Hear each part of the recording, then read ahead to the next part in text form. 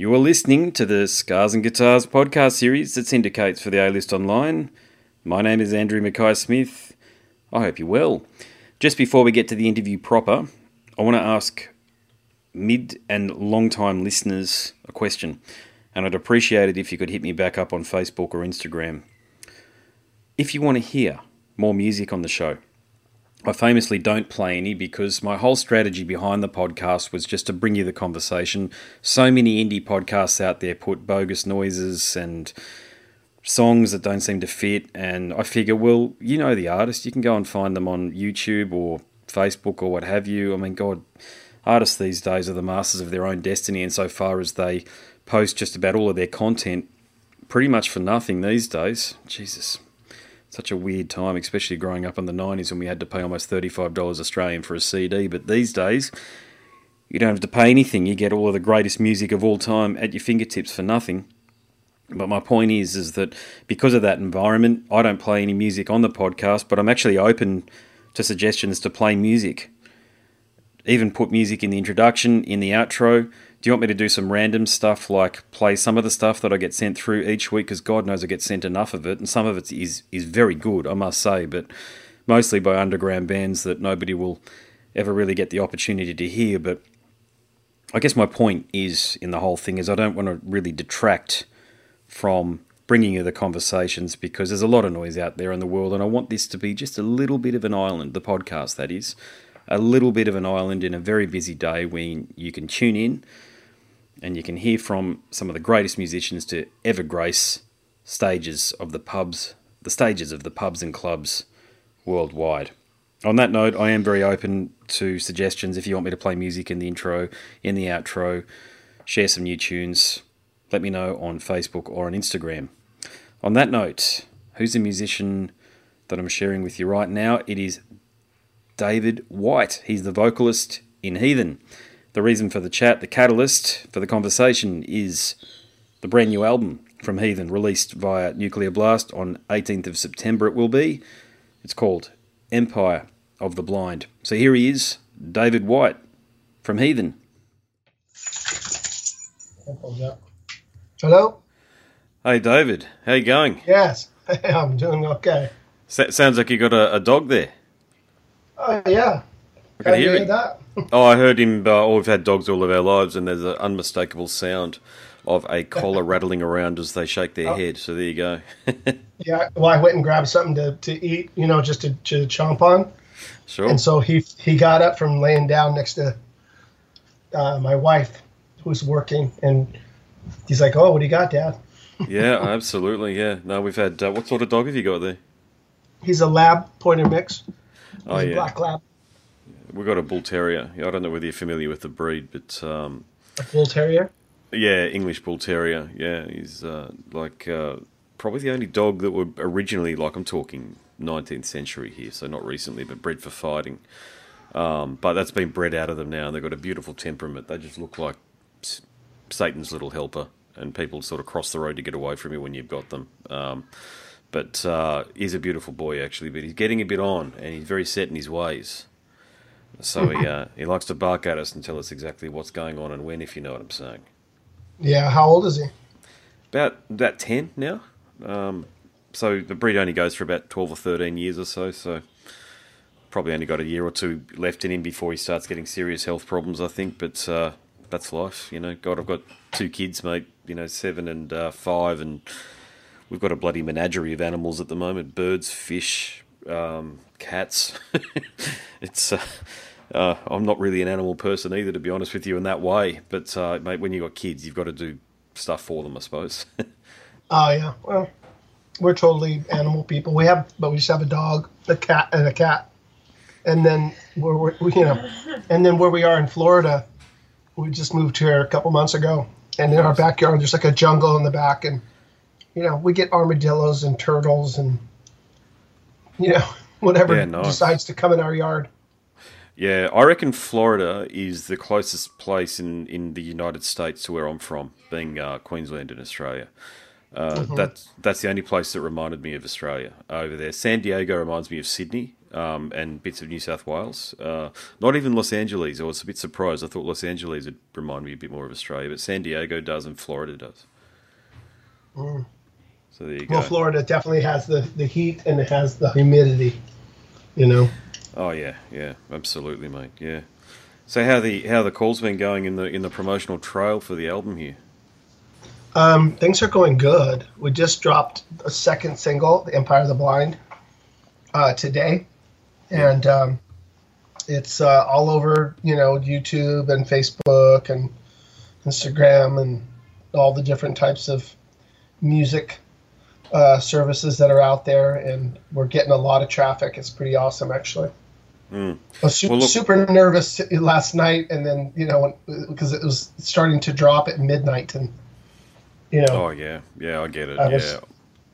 Yeah, a lot of sort of obsessing and anxiety, I guess, all day today. I had a hard time focusing on anything else. I don't blame you, but I can tell you this, mate. After hearing what you guys have done as a collective across the album, and I reckon the last two Satan albums as well. I don't know whether you're familiar with the new wave of British heavy metal band that's still going. But look, if Lars had any sense from Metallica, of course, he'd show James what was possible if musicians who are steeped in the traditions of that type of music and thrash metal put their mind to it, because I just can't stand Metallica these days. But you guys, and my point here is that I want to offer you guys and the rest of the band a sincere congratulations about what you've accomplished across it, because it's similar to what Kurt and the guys in Metal Church have done recently in their last two albums. You're just on point. It's uncompromisingly melodic, yet it's also heavy metal, if you know what I'm saying. And anybody with even a faint interest in the genre should find it enjoyable. So, mate, that being said, I get that it's nervous times because, you want the album to do well, but you must be thrilled with how it turned out creatively. Oh, absolutely. Absolutely. And that's what makes it more frustrating not to be able to go out and perform and sort of spread the love and jam on that stuff, as a band. It's I mean, I love the recording process. I love it. It's, you get in there and you work on things and adding layers and all the different things that happen creatively in the studio. But there's nothing like playing live, and to get out there and actually play these songs live is going to be a lot of fun. And unfortunately, we have to take a pause because of a virus that's hit this world. Yeah, I know. It's bloody awful, mate, to be frank. But what else can we do? It's you no doubt wrote this album over the period of the last 18 months or so, and you had no idea, of course, that as you're recording it, you're on the precipice of never being able to, or certainly in the immediate future, being able to tour it and get on the road and come to countries like Australia and the UK, where it would be eagerly anticipated that you would be able to play shows. But I think you are doing as much as you can from a marketing and a PR perspective, and that you've got your YouTube videos up there. Sure, you're right. You go. Well, I was going to say that, yeah. I mean, and that's the interesting thing, and kind of a cool thing, is that this whole situation has caused people to listen more and seek out music more because they can't go anywhere. You know what I mean? They're not necessarily totally stuck at home, but they can't go to concerts, and so there's so much content out there now, and people are streaming and listening to music and buying records online, and so for that it's pretty cool. It's just unfortunate, like with a lot of the streaming services, it's good to get your music out there, but it doesn't pay very well. No, I know. You really have to sell. You got to sell a lot of records and CDs to and then for us we have to sell T-shirts and all that kind of stuff to actually make a dent. Yeah, it was interesting to read some of the YouTube comments, the comments on the YouTube videos that you've put up there. There were people that were talking to each other about wanting patches and T-shirts and all of that sort of stuff. So you're doing good business in merch at the moment, are you? Yeah, we are. After we had a steady flow, and then once the Blight came out a month ago, A lot of people were pre-ordering, and then they were asking for, like I said, patches. And we had the idea to do a poster, and we had two different ideas. And I really wanted to do the album cover as a poster because I think it's such a cool piece of art. And then we had another, it's like a wanted poster kind of thing, which appears in the Empire of the Blind video. And that turned out really cool too. So we have the option of both posters, and anything we can do, we're trying to come up with different ideas of things that we think people might dig, as far as merch goes. Yeah, for sure. Yeah. Hey, what about yourself and Lee? You've both been around the block many times. You've been doing this for almost 40 years, or over 40 years potentially at this point. You've been in other bands, and he's done some stuff with Die Krups in Germany and Exodus and the like. So you both have a fairly rich creative and performing vein in which to draw from. So I take it's the pair of you that write the album together. Is that right? Well, I mean, the first record, Breaking the Silence, it was a group effort. Everybody contributed to that record, but most of the writing was the guitar players and I. I wrote the lyrics, and they wrote the music, and we put as a group we arranged the music. With Victims, it was predominantly Lee and I that wrote the record, and Doug had a few songs that he wrote, and I wrote lyrics for those songs. With Evolution of Chaos was more of a group effort, but this record, Cragen wrote the entire record. He wrote this record. Oh, right. Okay. Yep. Yeah, and it's just, and it was, I think it was out of just, he had a vision for the record, and also just, with Lee and Cragen out on the road with Exodus so much in the last 6 years or so, we weren't all together as a group to be, to work on stuff. So even though I have stuff still, in the can for the next record, we just weren't able to work together on this project until it was time to record it. So we had to give it, like, each one of us had to give it our own flavor in the studio. And that was our contribution, was, what we brought to the table at that point. But it's always different. I mean, you just kind of got to roll with how things go dynamically. That you do, yeah, absolutely. There's no doubt. And look, I've listened to it a fair bit over the last 48 hours or so, really, since I've had it, just in preparation for our conversation here. And take this as a compliment again. I can't separate the tracks; they're all extremely strong. But do you have any faves on there? Well, I think my favorite on the record is Shrine of Apathy. Mm-hmm. That one is, it's probably more of a ballady song for this record. Yeah.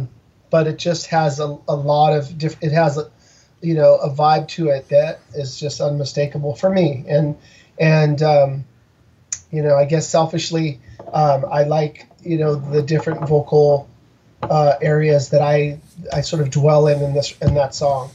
And then, lots of layering when it gets bigger, and as it builds and builds. And I like that type of a song because it really takes you on a journey. And that's what's cool about the whole record, is that it definitely takes you somewhere, and takes you on a journey and brings you right back. It's pretty cool. Yeah, absolutely, yeah. Hey, you recently recruited Jason and Jim to the band. They've only been in the band for about a year or two. And look, got on almost 600 interviews. I've never asked this question, and I thought, why not ask you this one here? But, for an established band such as yourself, what do you look for when you're recruiting someone to join the band? Because you really do need performers and creative types that are performing at a high level. Well, that's the thing. I mean, we're looking for people that understand what we do, and that have the ability to do it, but also people that we can get along with, because when you're touring, you're on the road, you have to live with those people, and basically being in a band is almost like a marriage, but you're you're however many people are in the band, that's the relationship. And so we've had different members in the band that we didn't have that cohesiveness, and it makes it's not fun, at times. Sometimes it's okay. It just for the long haul, you want to definitely find people that are quality human beings and people that you want to be around. And Yeah. with Jason, I've known Jason for a long time. I met him years and years ago. He lived in the Bay Area, and then he was living in LA, and he played in a couple groups with Craig, and they're really good friends. So it was kind of a no-brainer to bring him in. He's an awesome bass player, and he's super cool, And then Jim, he's worked with Exodus as a tech, and then we did a tour with Generation Kill, which was Rob Duke's band, and Jim was the drummer. And so, and we shared a bus, so, we knew that we could get along with him easily.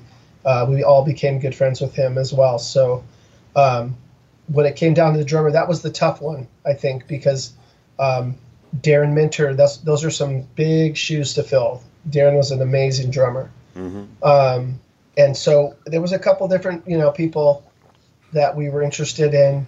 But at the end of the day, I think that Jim was the one that was the hungriest. And plus, he was somebody that we knew, and we knew that we'd be able to, get along with and have a lot of fun with at the same time. Mm.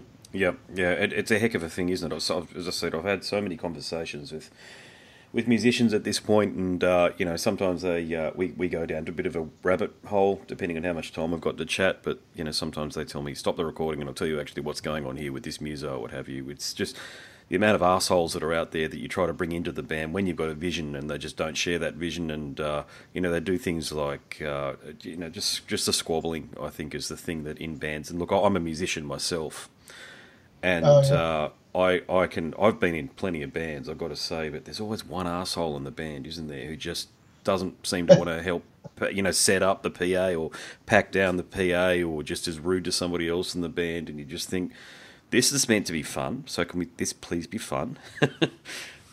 Exactly. Well, I always made it, any other side projects that I've ever done, it's always with, friends, people that I want to, that if we're getting together, it's, we're getting together, we're having some beers, and, totally. There's a lot of bullshit in between, because, it's just good to get together and make music, We moved to Florida a few months ago, and of course all my friends in the Bay Area are there, and it's been tough because even when we were there, with the shelter in place, you can't really get together, and that part really sucks, because it's just part of the fabric. It's part of the fabric that I live in, So I'm trying to keep myself busy playing guitar and drums here, but it's it's a little lonely not to be able to jam with somebody else. Absolutely, it is. Yeah. And talking about jamming with other people, look, you've played with some extraordinary musicians over the years. You've held your own in that court. So, correct me if I'm wrong, but you were in Blind Illusion for a period of time, weren't you? Yeah, that was a band that just coming out of high school. I did that for like 5 or 6 years. And once again, like Mark Biederman, I grew up with him, and he lived 2 doors down from me in my neighborhood, went to my grammar school, and then when we first started the band, it wasn't Blind Illusion yet. We were like 12, 13 years old, and another friend of ours, Alvin Petty, had a guitar, and I was playing drums, and then Mark came over and was like, "Hey man, I want to be in the band too." We're like, you don't even play an instrument, And he's like, well, I'll get a bass, I'll do it, And he's a super bright guy, and he used to live next to a record shop, and the guys that ran the record shop, it was Lenny and Hugh. Those guys were musicians. One of them was a guitar player and one was a bass player, and they were both really good musicians, and they actually hooked him up. And they also would throw records at him, go, "Oh, you need to check out this kid," and and basically influenced him and sort of steered him in the right direction musically, and actually took a guitar and fixed it up and put bass strings on it for him and gave him some lessons to get him started. Okay. Yeah. Anyway, I could talk about that for a long time. So I have a lot of memories from those years. Yeah. Well, I bet. I mean, look, the thing is, even here in Australia, as a kid in the 90s, we heard about this legendary band that had Les Claypool and Larry Lalonde and yourself, and there's so many other people that it's kind of like a band that people went into and they came out of and joined other really big bands, if you know what I'm saying. So were you in the band when Les Claypool was in it? Well, I was, but when I first joined the group, or just before I joined the group, because when we first started the band, I played drums, and then we had a falling out as friends, and but that was we were young, just stupid stuff. And years later, I became the singer, and Les was in the band just prior, but then left the band, was not happy with his playing, and really wanted to just like go back and woodshed, Yeah, and, sure. Yeah. And so he did, and Chris Olsen joined the band on bass, and I had met him from playing in another group, a local group, and he was a guitar player, but he picked up the bass, and we jammed with Chris for about a year, and then Les came back, and then we did a demo with I think it was On Deathbed and Kamikaze. Mm-hmm. And we got some airplay on the local college radio station, KUSF. And then we got a second guitar player because we wanted to be able to do the harmony guitars and all that kind of stuff. And we brought in a guitar player. His name is Brian Kehoe. Now, Brian Kehoe is still a mainstay in the Bay Area, and he's played on some records with Les now that Les has been, got pretty famous with the whole Primus thing. Sure. But he's on a lot of records, and he's toured with Les. And I've done a couple shows with him recently. He's done different projects, and the guy is phenomenal. If you ever look up Kehoe Nation, just incredible guitar player, great singer, crazy funny guy. But those years of Blind Delusion, that band was just unbelievable. But then there was a falling out and frustration because the club scene, there was no club scene for us. There was no, you know what I mean? And we were sort of bumping each other in the head at that point. And so the band kind of split up for a while, and then all of a sudden the club scene opened up for young bands. Bill Graham started Metal Mondays at the old Waldorf, and Exodus was still a band at the time. They were a band that came from the area that we came from too. We went to high school with those guys. Sure. And they jumped on that whole thing because they were ready to go. And I remember going to see them play at one of the first Metal Mondays, and Anvil Chorus was the headliner, and they were more progressive. And the next day I called Mark. I was like, dude, we got to put the band back together. So we did, but we got different musicians. We had Ben Haverow on keyboards and Evan McCaskey on guitar, and it just evolved into different things over the years. And we did pretty well in the club scene, but it just kind of got uncomfortable again for me, and so I left the group and then was looking for new horizons and found my way to the Heathen camp, and that's where that whole thing began. Yeah, I bet. Yeah, it's been a good partnership for you. You've done a lot, Dave, and you've done a lot with some bloody awesome bands. You've played with some fantastic musicians, as I say. So, have you thought about writing a book or getting someone to ghostwrite your biography? Absolutely. Cool. And I've had people ask me that, but and I'm sort of formulating it, in my mind. Because there's a lot of things, and maybe someday I'll do it. I'd like to get somebody to maybe help me out with that, and I have to find the right person. But just trying to hold on to the memories as much as I can. You know what I mean? Because sometimes there's certain things that somebody will tell me a story about something. I remember the time, blah blah blah blah, and I'll be like, I don't remember that at all. It's So, you know, Yeah, it's really interesting because I think I'm a writer. You see, I'm a journalist as well, and I think I counted there's only 5 or 6 books from heavy metal and extreme metal luminaries out there, which is just incredible given the volume of bands. You know, I can think of Max Cavalera, Rex Brown, Dave Mustaine, David Vincent from Morbid Angel near you there, and he's in Texas these days, I suppose. But there are bugger all out there, and it is such fertile ground with so many great stories because you're road warriors. You typically, to a point earlier in the conversation, you have to get out there and perform for your fans. There's no doubt about it. So you come back with all of these wonderful stories, yet nobody's documenting them. Whether it's, I'll bring Kurt up again from Metal Church. I was talking to him about it, and yourself. You got all of these great stories, yet they aren't being documented. And don't get me wrong, but I'm in my 40s and none of us are getting younger. And some of these stories might go by the wayside, to your point again there. So I really hope you get that book out, mate, because I'd love to read it. Yeah, well, I just got to get on it. And maybe now is the time to start, while we're still, in this shelter in place kind of thing.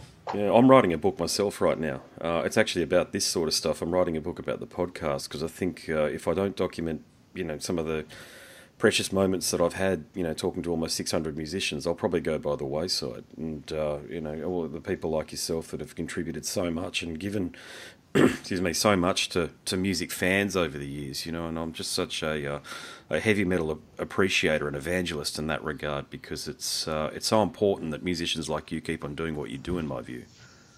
Well, that's cool. I mean, Zetro from Exodus, he does a podcast. It's Tales from the Vault. Yes, yeah.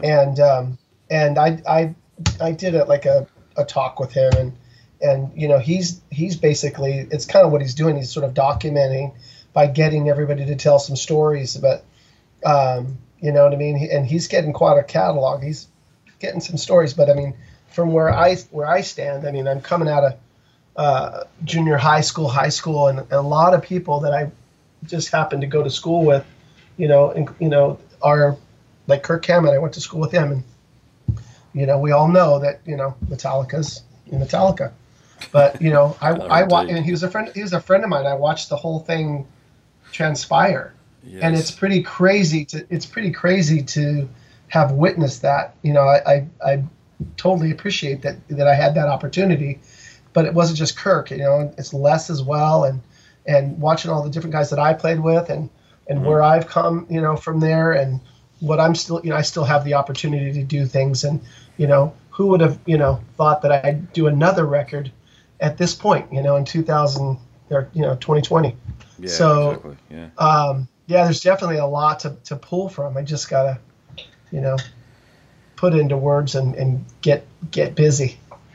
Hey, back in those days, nobody could have dreamt, I suppose. You're all in the Bay Area there, going to school together and forming bands and the like. But was there ever even any drunken conversation? You have a joint, and you might have a few bevies, beers, or what have you, and you go, man, we're all going to take over the world, and then you all did. You know what I'm saying? Was there ever any that sort of vibe?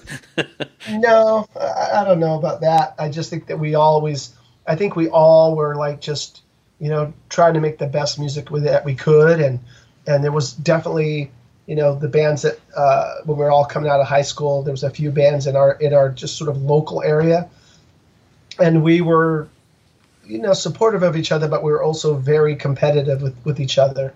Yeah. And then once the club scene happened, and it opened up in the Bay Area, San Francisco and in the East Bay and even San Jose, bands were coming out of the woodwork.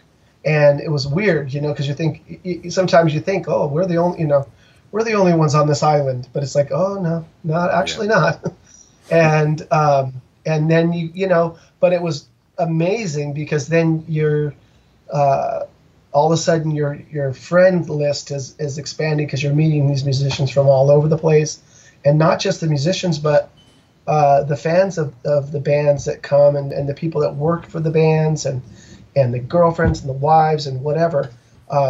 It's been quite the adventure, and many of us are still close friends, and we tend to get together from time to time at shows, Unfortunately, sometimes it's at funerals.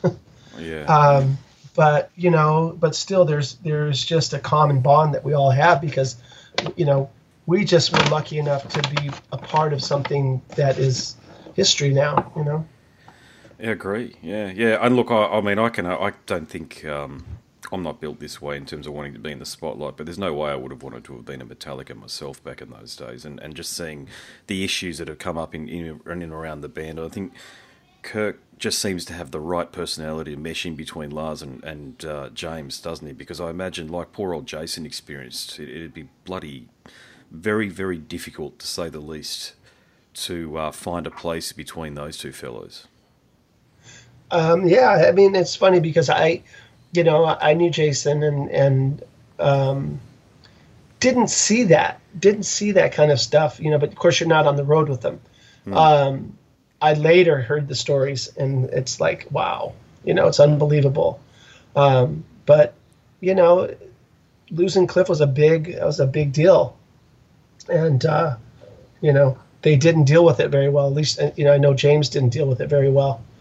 But and like you said with Kirk and his temperament, I think that's why it just inevitably happened for Kirk to be in that group, because if you had Dave Mustaine, you would have had two, Yes. two, you know what I mean? The two egos three egos really, because with Lars, James, and Dave, it was volatile, and it was amazing.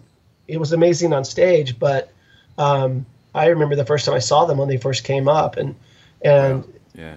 it was like they had two frontmen, with Dave and with James, and that was the only thing I thought, wow, these guys are really good, but they got to figure that out, because that dynamic's kind of strange, and it was a little awkward, and eventually they did work it out.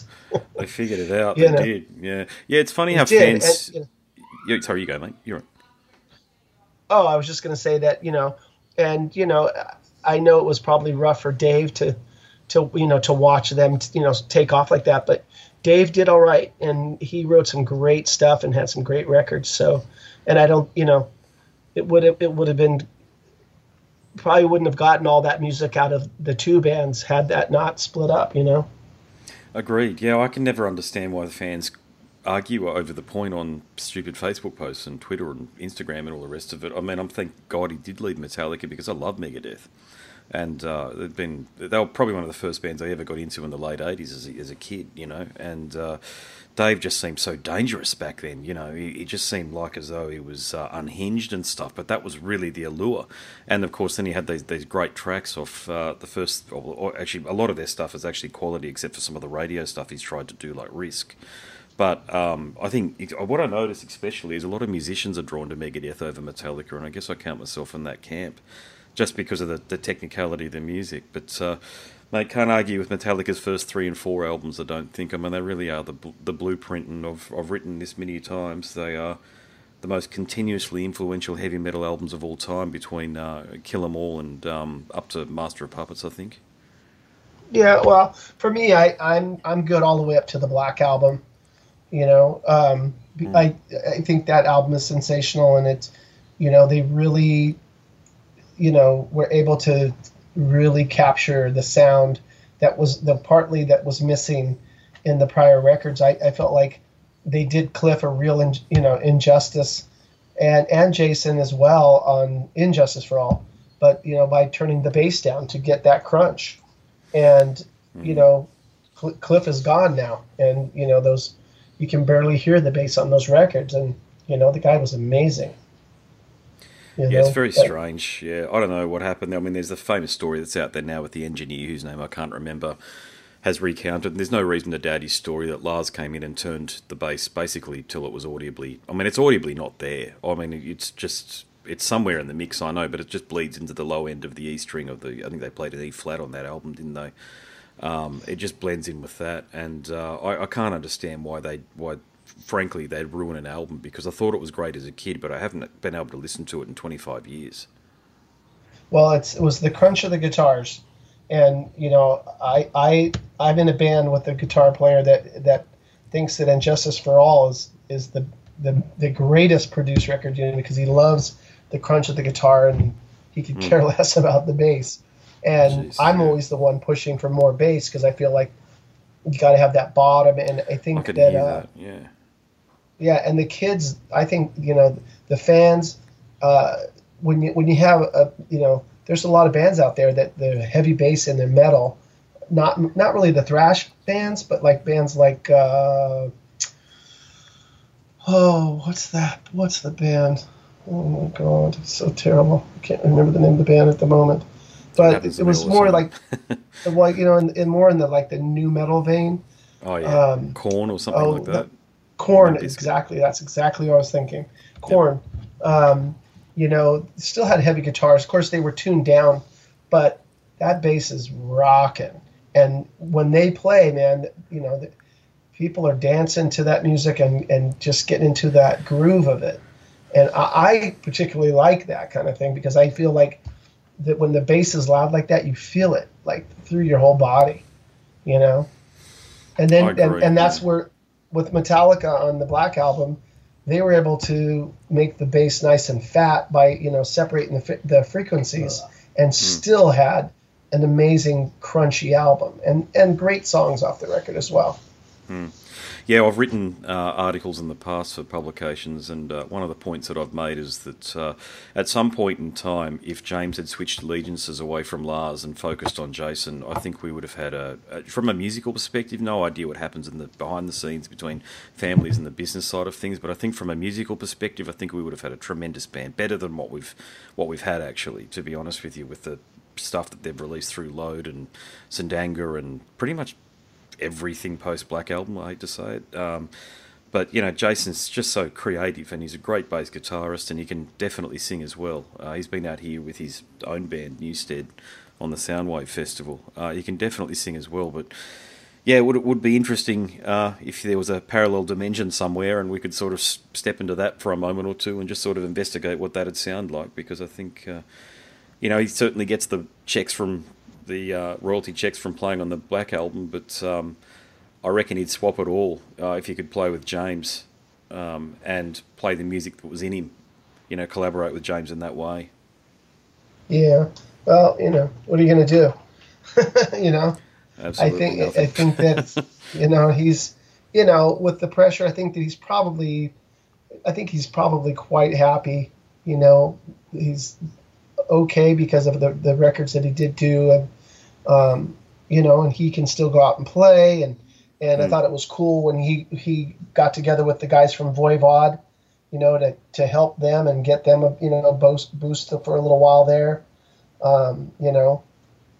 Being a fan of Voivod, it was kind of like, whoa, that's cool. That was interesting, wasn't it? That collaboration. Yeah, it was very left field, but yeah, he did the Aussie thing as well. But mate, look, I'll bring this around again, and I'll make this my last question for you. But you've probably been to Australia before, but are we a good territory for you musically? Well, first of all, I've never been to Australia, Wow. Okay. There and you go. so I know that Cragen and Lee have both been there with Exodus, but I've yet to step foot on that territory, and I can't wait. I think it'd just be great, and I know there's a lot of metal fans there. Can't wait to go and see how it is there. Oh, it'd be killer to see you guys out here once everything bloody settles down a little bit and we can go back to something resembling normality, mate. I can't wait to see you guys. Yeah, Excuse well, me. Yeah. Oh, that's okay. Bless you. Yeah. Uh, Yeah, no, I hope that like I was talking to somebody, another magazine or whatever, doing an interview last week, and he was from Australia and asked me a similar question, and it's if we are ever going to get there, and I was like, well, it just matters of like if we get the support of the fans over there, it's really important that we sell records, because that's what's going to make it count. And you got to have that demand because definitely the festivals like Summer Breeze will want us to come out. Yeah, definitely. Yeah, it's a long way to travel over here, isn't it? Too. You definitely got to have, a bit of a guarantee from a promoter. I think a lot of them are suffering at the moment too, as you can probably appreciate. Oh yeah. It's all of the advances that they gave to bands prior to this bloody thing taking hold, COVID-19 taking hold. I think I mean, what do? You got to spend money on promoting things and putting it in social media, and then boosting posts that way, and then putting up little bill posters around the entertainment districts of town here in the Valley in Brisbane. And I know a lot of them have lost quite a bit of money doing that. I just hope that they can get back up and running again and make you guys a substantial offer so that you guys can come down in the future. Yeah, I hope so. I mean, we actually dodged a bullet with our European tour for this record. We were just about to pay like all the deposits for the bus and all the different things that we had to do to prepare to to go to lock things in. And it was happening, and we were kind of holding off, and then we had to, of course, we had to pull the plug, and then everything went to hell. So. Yeah. Well, mate, good luck with everything. Congratulations on just having a career playing music. I mean, I don't think people appreciate how difficult it is to stick it out and actually do it. And you've got 4 killer albums here with Heathen, starting way back in 1987. But to your point there earlier, also too, you did some tremendous work there with Blind Illusion. So you've really contributed to heavy metal over the years, mate. And so thank you for doing that. Oh, no problem. Thanks for having me, and we appreciate it. No worries, mate. All right. Well, thanks very much, and hopefully see you down here soon. All right. Well, thank you. Thank you so much. Pleasure, mate. All right. Take care of yourself. You too. Right. Cheers. Bye. Cheers. That's it, folks. You've been listening to the Scars and Guitars podcast series that syndicates for the A-List Online. My name is Andrew Mackay-Smith, and that was David White from the US outfit Heathen. Thanks so much for listening.